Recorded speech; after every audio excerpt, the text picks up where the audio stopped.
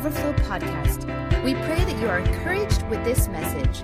For more information, notes, or other messages, download the Overflow app or visit our website at overflowdfw.com. Today we're talking about faith and faithfulness. One of the main things that we had both gone through in the past, several years has just been kind of sticking with faithfulness, even though things may not be going the way we want them to go. I know for me, I had a really rough season when I was at CFNI. And I'll explain a little bit more about it later, but that's just kind of one of the main key things whenever me and her were thinking about what we wanted to talk about. We were just like, well, what is it that we can invest into everybody here? What story do we have to tell? And it was really just about faithfulness, and like we both have different aspects of faithfulness that we see in the Father that we want to talk about. Mine's going to be on one aspect, and hers is going to be another aspect, but it still comes together under the topic of faithfulness. So let's just get started. Yeah, Lord, we love you. We thank you so much for this opportunity to just listen from you and to just speak about your faithfulness, Father, and to just give testimony about what you've done in our lives. I look forward to hearing the countless testimonies as we're already hearing them coming through, Father, from everybody in here, Father. We love you, and I just pray that you'd be glorified through what we have to say, Lord. In Jesus' name, amen. All right. Well, we're going to be reading out of Daniel, so if you guys want to turn to Daniel 1. Basically, I forgot to open up this part. There we go. So there's this quote by Bill Johnson, and he speaks about it pretty often. Anytime I hear a sermon by him, 2 out of 5 times he'll talk about this illustration, and that is runners. So he talks about runners, Olympic runners specifically, and he talks about how they train and train for years and years at a time, 6 to 8 hours a day, their whole lives, or for just years at a time, right? And they're going at it day in, day out, 6 to 8 hours a day of practice, of just hardcore practice for a 10-second race. They're doing this for years and years at a time. Can you guys imagine that? For 6 to 8 hours at a time, they're just going for a 10-second race. Like that kind of discipline and that kind of determination is just astounding. That's crazy to me. Every time he talks about it, I'm just like, whoa, like you can just imagine. You can see them, like you can almost see them running that 100-meter, and they're just sweating, they're sweating bullets, and they're running, they're like super ripped everything. You're just like, oh my God, like I want to look like that, and but like you can see them, you can picture them doing this, and it's all for a 10-second race. And it's that kind of discipline and training that like we need to long for when it comes down to our walk with the Lord. We've got a lifetime of pursuing one thing. We've got one moment coming in all of our lives, and it's going to be 3 or 4 seconds long. And it's going to be when the Lord says, well done, good and faithful servant. That's our whole lives, dude. Some of us are going to live to be 80. Some of us are going to live to be 100. And we're going, hopefully we'll live 100. I hope so. But anyways, we're going to some of us are going to be able to get that opportunity to do that. Our whole lives, year after year after year after year after year. We're going to see people go. We're going to see people come. Ashley and Bryce are having a baby soon. We're going to see him come into our lives. We're going to see people go, and it's crazy. But all of that, all these years, and we need to live all these years for that one moment. There's that 3 to 4 seconds where we hear him say, "Well done, good and faithful servant." And it's the same kind of determination that those runners have. Is the same kind of determination that we need to have, even when it's tough. Dude, that training isn't easy. That's Olympic running, that's the same kind of mindset we need to have with our walk. And at that moment, nothing else will matter. Yeah. Literally, nothing else will matter at that moment when he's saying, "Well done, good and faithful servant."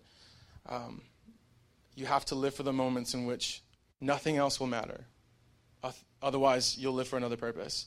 If I start to live my life for anything other than that moment when he says, "Well done," what is he telling me well done for? He's telling me because I've done a good job. I've gone through the journey. So many of us want the end product, but we don't want to go through the journey.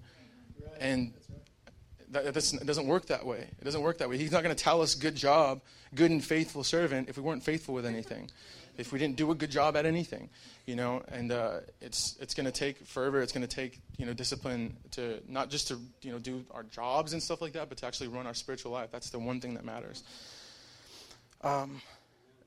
So what I'm going to talk about in Daniel is Daniel, Shadrach, Meshach, and Abednego. I'm just going to read through it real quick. Daniel 1, verse 1 says, in the 3rd year of the reign of Jehoiakim, king of Judah. So let me explain that. Jehoiakim, in Latin, his name is also Joaquin, so we're going to make it easier. I know a few guys named Joaquin, I'm from El Paso, so Joaquin. But in Latin, his name is Joaquin, so we're just going to call him Joaquin. But it says in the 3rd year of the reign of Joaquin, king of Judah, Nebuchadnezzar, which I'm sure you all have heard of him, king of Babylon, came to Jerusalem and besieged it. So here's this king from Babylon. He comes in and he besieges Judah. Well, Jehoiakim was thought of as a godless tyrant who committed atrocious sins and crimes such as incest, murder, adultery, all according to rabbinical literature. So according to rabbinical literature, this guy was not a very great king. Yes, he was the king of Judah, so he was God's appointed one, but he wasn't a very moral king. You know what I mean?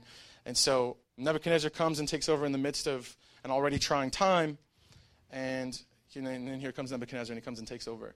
And it's like the same thing in our lives a lot of times when things are going, just kind of, things are fine. Jehoiakim, though he was an immoral king, things were still going decent. Things could have been better, but things were still going decent. And then here comes Nebuchadnezzar, and he just kind of throws a wrench in the gears.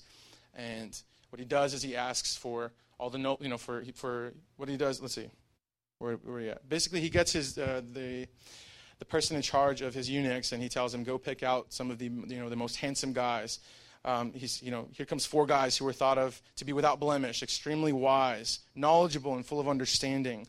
These guys were like the best of the best. You know what I mean? I'm sure y'all have heard that story. But in the midst of all that, here comes this guy, and he takes these dudes away from what they're doing. I'm sure that they had like roles in their life. They had things that they were already doing, that they were already accomplishing. And then here comes this guy, and he's like, no, you're going to come serve me. You're going to come leave your God. You're going to come serve my God. You're going to come serve me. You know what I mean? He was a pagan king. But we're just going to keep reading, and he goes, so he came and besieged it, and it says, and the Lord gave Joachim, king of Judah, into his hand, with some of the articles of the house of God, which he carried into the land of the Shinar to the house of his God, and he brought the articles into the treasure house of God. Basically, Nebuchadnezzar came and took the stuff that was in their temple and brought it to his temple, which is horrible. And he says, then the king instructed Ashpenaz, the master of his eunuchs, like I was telling you guys earlier, to bring some of the children of Israel and some of the king's descendants and some of the nobles. So he gets the best of the best. He's like, hey, you go pick out the best of the best from Judah. Young men in whom there was no blemish, but good-looking, gifted in all wisdom, possessing knowledge, and quick to understand. Basically, they weren't stupid. They were awesome. They were very wise and knowledgeable. They were handsome, like Josh Brand, who had ability to serve in the king's palace, and whom they might teach the language and literature of the Chaldeans. Anyways, they're just very smart. And the king appointed for them a daily provision of the king's delicacies. That sounds pretty good to me. The king's food, like that's legit. And of the wine which he drank. And the 3 years of training, for them, so that at the end of that time they might serve before the king. So here are these guys again. They're going through their own lives. Nebuchadnezzar comes and takes them, and he throws a wrench in the whole system there. And on top of that, he's like, "Hey, I'm gonna give you some of my food. This is what you're gonna eat. This is what you're gonna drink." He tells his eunuch to change their names, so they don't even get to keep their names. Here he tells them because their names were. So it says, to them the chief of the eunuchs gave names. He gave Daniel the name Belteshazzar, to Hananiah, Shadrach, to Mishael, Meshach, and to Azariah, Abednego. So we know them by their Babylonian names. We don't know them by their real names. That is their names, but we all know Shadrach, Meshach, and Abednego. We hear of them in the fire, and the angel saving them. But so this guy, he changes their entire name. And so a lot of the times in our lives, like we feel whenever we're doing things, we're just going through our lives and we're trying to pursue the Lord and what we're in, with our whole lives, the enemy comes and he kind of throws a wrench in it all. And on top of that, he changes these guys' names. The enemy loves to do that. He loves to do that. Whenever he comes in and, he gets things to just not be going the way that they're supposed to, the way you thought they were supposed to be going, and he tries to change your identity. He's like, you never really loved the Lord. You thought you heard from the Lord. You thought you were supposed to be doing this stuff. Well, no, that's not you. This is your name now. You were never really a real Christian. And he throws all these lies into our lives and we believe them. If we take those names for ourselves, that's who we're going to become. And that's what everybody's going to know us as. Literally, that's what we, like whenever we hear the story, Shadrach, Meshach, and Abednego, we don't know their real names. If I ask you guys, most of y'all wouldn't be able to just tell me what their real names were, because that's who they became. They didn't accept it over themselves, but that's what, that's what we all know them as, and that's what the enemy likes to do. And so, but the fact of the matter is, Daniel purposed in his heart, in verse 8, it says, Daniel purposed in his heart that he would not defile himself with the portion of the king's delicacies, nor with the wine which he drank. There wasn't anything necessarily wrong about those delicacies. There wasn't anything necessarily wrong about that wine. In fact, later on in Daniel, it shows Daniel it says that he was drinking some wine. It wasn't the king's wine, because right there he says that he didn't want to defile himself with that stuff. So what was it? Basically, God had told them, as children of Judah, that they weren't supposed to eat certain kinds of meat. It doesn't tell us what kind of meat it was. It doesn't tell us what kind of wine it was. But it just says that Daniel knew that he didn't want to defile himself. So a lot of times, we know that God told us something. We know that God told us to be doing something, to chase after a certain dream, to chase after a certain goal, and we're going at it. And here comes the enemy. He comes in and just kind of ruins everything, jumbles it all up. And on top of that, there's things that people present to us, and it's like, hey, I know God said this, but hey, here's this. Here's this opportunity. But Daniel stuck to his guns, and he knew what God had told him to do. God told him, He told the children of Judah that they couldn't partake of these certain things. So he stuck to his guns. He stuck to the word of the Lord. He stuck to what he knew God told him to do. And then, so they were taken against their wills. They had their names changed. They were given foods that were against Jewish dietary laws, which was God's word. And now King Nebuchadnezzar was extremely powerful and scary. In verse 10, it says, and the chief of eunuchs said to Daniel, I fear the Lord, the king, my Lord the king, who has appointed your food and drink. He's like, hey, dude, I'm scared of this guy. He told me to give you this food. He told me to give you this drink. This is what I'm supposed to do. And he says, for why should he see your faces looking worse than the young men who are your age? Basically, he wanted to give them this food so he could build them up, to make them stronger and make them look better. And he's like, then you would endanger my head before the king. So we know that he was a scary guy. So these guys, Daniel had some guts, man. He stood before the king and he was like, no, I don't want to partake in your food. It's going to taint, it's going to defile me. I don't want to do that. And he's telling the chief of eunuchs that's over them, and the chief of eunuchs like, dude, you're going to get me in trouble if you don't eat this. This guy's scary. Why are you going to? I'm not going to do that for you. And he says, so Daniel said to the steward, whom the chief of the eunuchs had set over Daniel, he said, please test your servants for 10 days. Let them give us vegetables and eat water to drink. Then let our appearance be examined before you, and the appearance of the young men who eat the portion of the king's delicacies as you see fit. So he's like, here, give me vegetables and water, and you can give them the king's food. If they look better afterwards, then you can do with us whatever you want. But if we look better after not eating the king's food, please honor that. Tell him to honor that. And he's like, okay. Basically, all in all, that's what happened. After the 10 days, after not eating whatever that meat was, whatever that drink was, they still looked better than those that were eating of the king's delicacies. Why? Because they stayed faithful to what God had told them to do.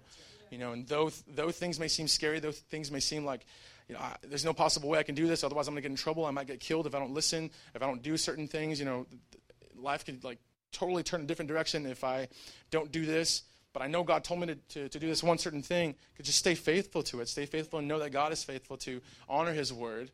You know what I mean? And so they stuck with what God desired for them. They stayed faithful even before absolute earthly powers.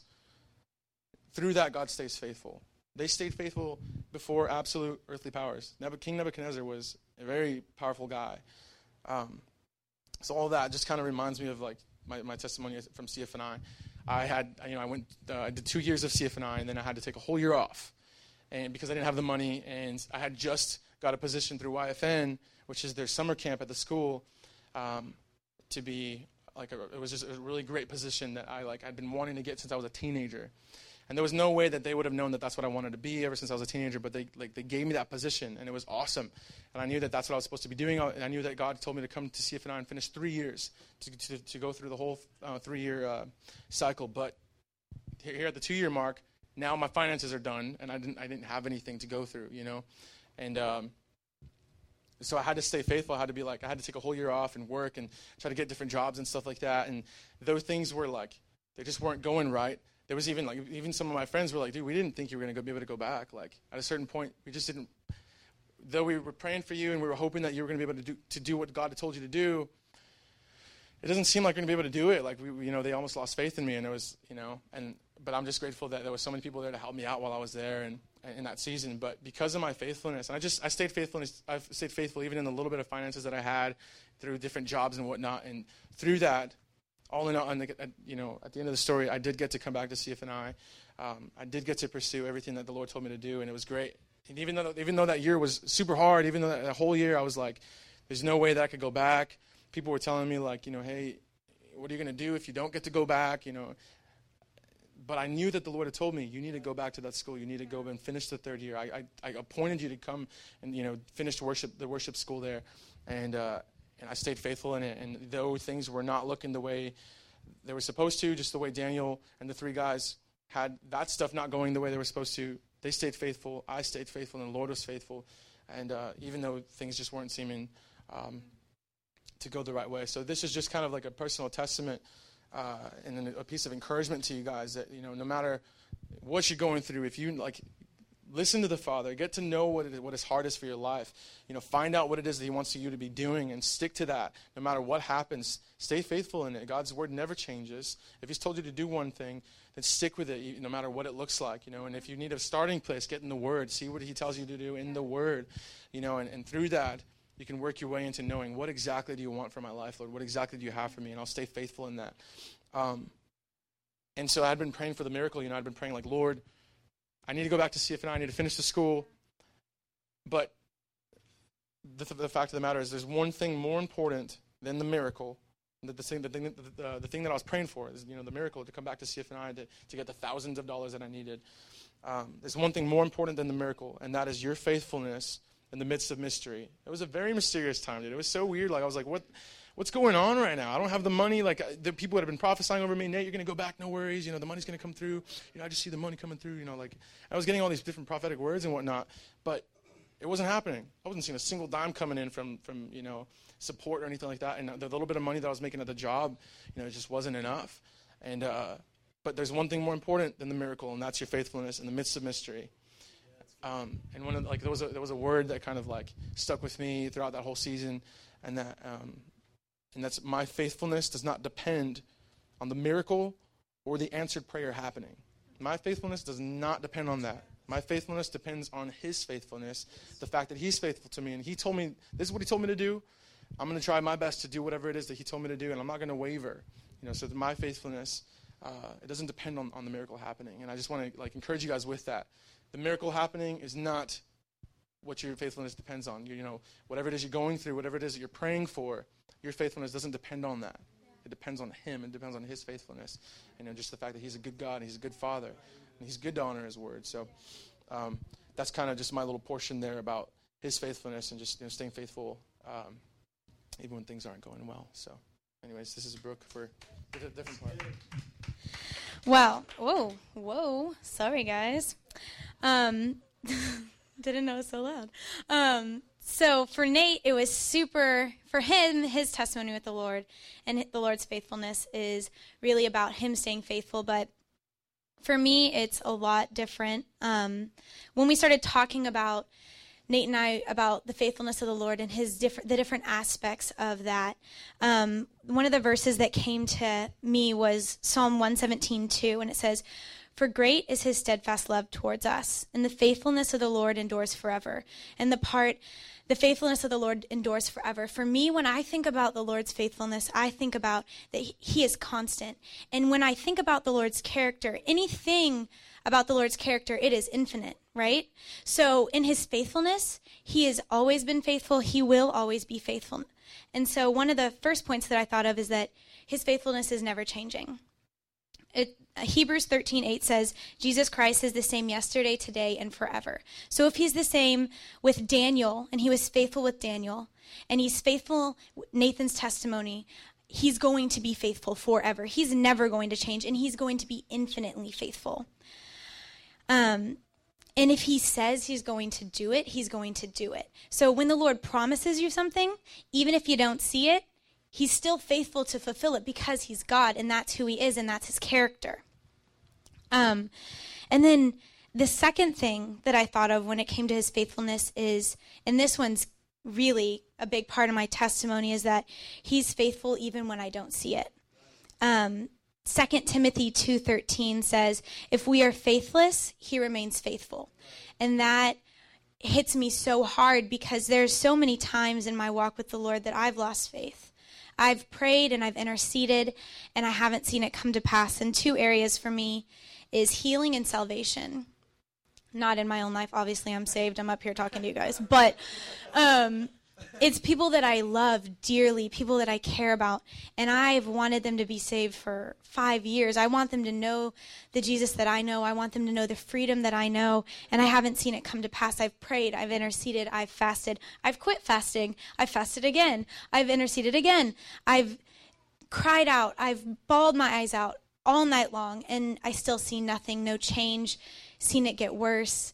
But I had to really just remember that the Lord's faithful and he is our Savior and he is who he says that he is. And the other one for me is healing. A lot of you probably don't know this. Probably only people really close to me know this, but I have a really bad back and it's always hurting 100% of the time. And it's kept me from doing a lot of things that I love because it's so painful. And I've had, anytime they ask for healing, I have people pray over me, lay hands on me. I've had people prophesy over me, anoint me with oil. Think of something in the Bible, and they probably have done it to me, except for not like when, they laid on top of Elijah and he laid on top of the guy. They didn't do that. But all the rest, maybe that's what we should do. I don't know. But all the rest of them, they've done, and I have not seen my healing. But I had to come to a place where I just realized, it's okay because the Lord is faithful, and it says in the word time and time again that he's my healer, and he is. And one of the moments that I really had to face that was it was my second year at CFNI, and I was working a kids camp called KFN. And I know it's an amazing camp. And it was the preteen impact. So my 10 to 12-year-olds were up at the front. And one of my little girls who I was counseling, she's the sweetest little girl, and she was up at the front. And she was kneeling on her knees. And so I went over to her and I was like, did you see your healing tonight? And she looked up at me and she had tears streaming down her face because she had terrible eczema, and it would bleed and it would crack and it was always hurting. And during the summer, she's with me. She can't do anything to cover it from the sun. She was in so much pain. She would cry almost every day. And she looked up at me. Tears were streaming down her face, and she was just so full of joy. She said, no, but I will. And it was just that childlike faith that she had. It pierced my heart. I'd been so bitter with the Lord and just like, Lord, you haven't been faithful in this. Why do I pray for this person and I see their healing, but I speak it over myself and I see nothing? And I really felt the Lord was just like, she has childlike faith. And I had to really pick up my bitterness and pity and just start believing what the Lord's spoken to me.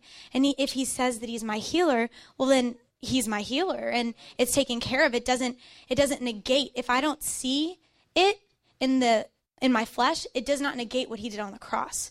He died for me to be healed. He died for us to be saved. He died for us to know him. Whether I know people who have walked in that or not, that doesn't change the fact that he did it. And a lot of times, especially when it comes to my lack in faith sometimes, the Lord always brings me back to Abraham. I love Abraham. He's awesome. He's the father of faith, obviously. So Romans 4:19-21 says, he considered his own body to be already dead since he was about 100 years old. What did I do wrong? That's just funny. Oh, okay. Okay.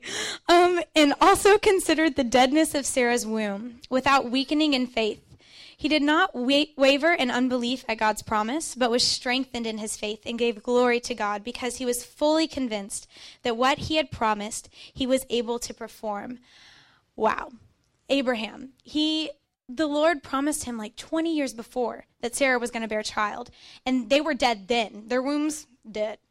Nothing. But he still had faith. And it says a lot of times, at least in my own life, I'll go to a healing service. If I don't see my healing right there, I'm done. I'm like, okay, Lord, well, I don't know about you. But But Abraham, for 20 years, it says that he did not waver in his faith, but it was strengthened. He actually started believing more in the Lord in not seeing his promise come to pass. We need to be a people who are like that. When we don't see, we're such a generation of, we want it done, bing, bang, boom, microwave, fast food. But Abraham for 20 years was faithful to the Lord. We have to be a people who are faithful to the Lord. And then the last thing that I thought of when it comes to the Lord's faithfulness is he is faithful even when his children haven't been. And I see this a lot in the church right now, that when we see other brothers and sisters not look like Jesus, we lose faith in the Lord. But even Romans 3:3-4 says, what if some were unfaithful? Does their unfaithfulness nullify the faithfulness of God? By no means. So if we see other people in our life who are unfaithful, who are called to look like Jesus, but aren't, that does not nullify the faithfulness of the Lord. I've had to deal with this a lot in my own life, and it's usually people who are closest to you. I was always terrified to be in a relationship, even with God, because I'd never known someone to be faithful 100% of the time.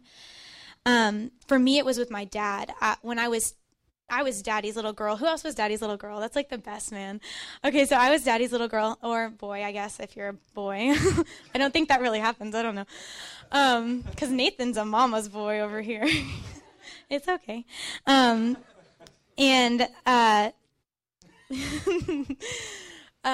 So for me, when I was 10, my dad got diagnosed with bipolar disorder. And so I had known my dad growing up all my life. I was his little angel. Could have done nothing wrong.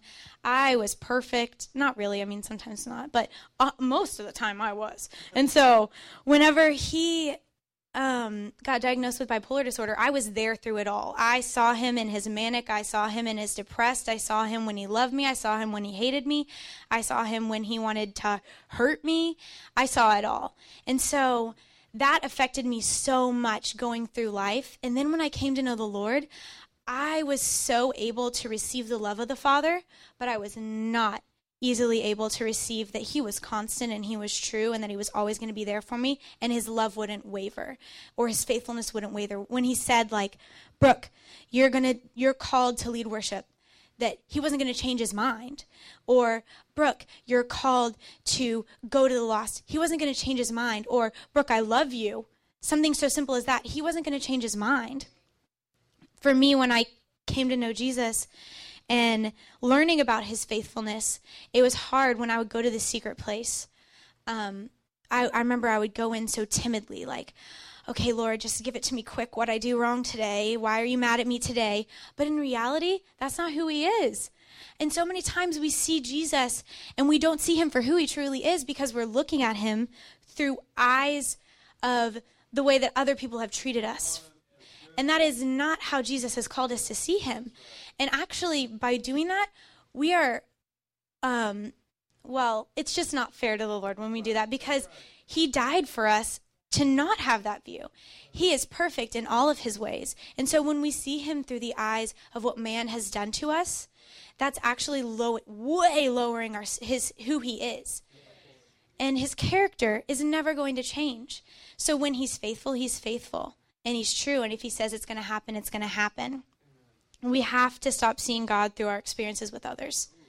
We have to. Yeah, I told this to Nate yesterday. Whenever I was praying, it was when I was at CFNI, and I've always, since the moment I got saved, I've loved Jesus with all my heart. But I was in the secret place, and I was like in fear, and the Lord told me, I felt like the Lord told me, Brooke, I'm not a bipolar God. And I had no idea that I'd seen him the way that I saw my father. But I had. And God is not bipolar. He's not changing. He is constant always. Always. And when he says he loves us, you guys, he loves you with all of his heart. When he says that you're perfect and you're pure, just because you slip up once does not mean that you're not that anymore. He paid way too high a price for you to not see him for who he is. Thank you. And Nate and I both have like kind of sucky dad stories, but we do. I mean, realistically, but just because we don't have great father stories doesn't mean that we don't have amazing God the Father stories. Like, God has been so good to us, and we've been able to see parts of God that we never saw in a father. And we've been able to receive it because we never saw it in a dad. And so I just want to encourage you guys, if that's you, if you've had relationships where people have been unfaithful to you, have hurt you, and it's hindered the way that you view God, we just want to break it off right now, because that's not the way that you're supposed to see the Father. I want you guys to be able to walk in and see Jesus for who he truly is. There's a song that Sarah and John Mark McMillan sing, and the bridge says, help me out, baby. What's it say? I don't know what you're talking about. Something about see him for who he truly is. Oh, yeah. Why did I even reference this, guys? I thought I had it. But I just want you guys to see. Yeah, it says who he really is. Let him be known for who he is, who he truly is. And that, when I sing that, I'm just like, oh, that's my heart's cry. I want you guys to know Jesus. I want to know him for who he truly is, not for how I've seen him through others. And so Nate and I just want to pray for you guys, because this is something that the Lord has really freed us of. And we want to be able to give that to you. God wants you to have that. God wants you to see him for who he is, not see him through the way that other people have treated you or through your unbelief, because there's a verse that says, Lord, I believe, but help my unbelief. And that is like my life verse. Like, I believe, Jesus, just a little, just as much as a mustard seed. Help me more, because I need more. I want more. And in order to see these things, I need more. So I think Nate's going to take it over. And that, exactly. It's just, as a reminder, like, I know that I had those times in my life. Obviously, I'm talking about it right now. She had those times in her life. We all have times in our life when it's hard to kind of trust what the Lord has already kind of put in our hearts. It's kind of hard to trust it when you're not seeing it, And so I know that we all have little moments like that, whether we've already dealt with them or we haven't dealt with them yet. So we just want to use this time to pray over people, to pray over you guys. If there's someone in your life that you want to, that you want to come to the Lord, or you want for them to encounter the Lord, but you just haven't seen it. You haven't seen it, and you just you're like, Lord, come on. If you're in that spot in your life where you need a little bit more faith to trust what God has done, but it's just like, I'm having a hard time because I'm not seeing it. I'm not seeing the finances the way I need it. I'm not seeing the healing the way I need it. And it's like we need an increase of faith. He's always faithful to do it, is what we're trying to say. Like, we're not going to ask, Lord, who wants to see God heal you right now? Like, yes, that's great, but he's always going to be faithful to do it, no matter what. So right now, it's right now, what we're going to pray for is, who needs an increase of faith? Who needs an increase of just trust and belief in the Father? Who needs an increase of just knowing that he is who he is? So, like, if you have any of that, I just want all of us to stand up. For us to just close our eyes, lift our hands. If it's you, you can raise your hand or whatever. We're going to just go around and pray for you. Just lay hands on everybody.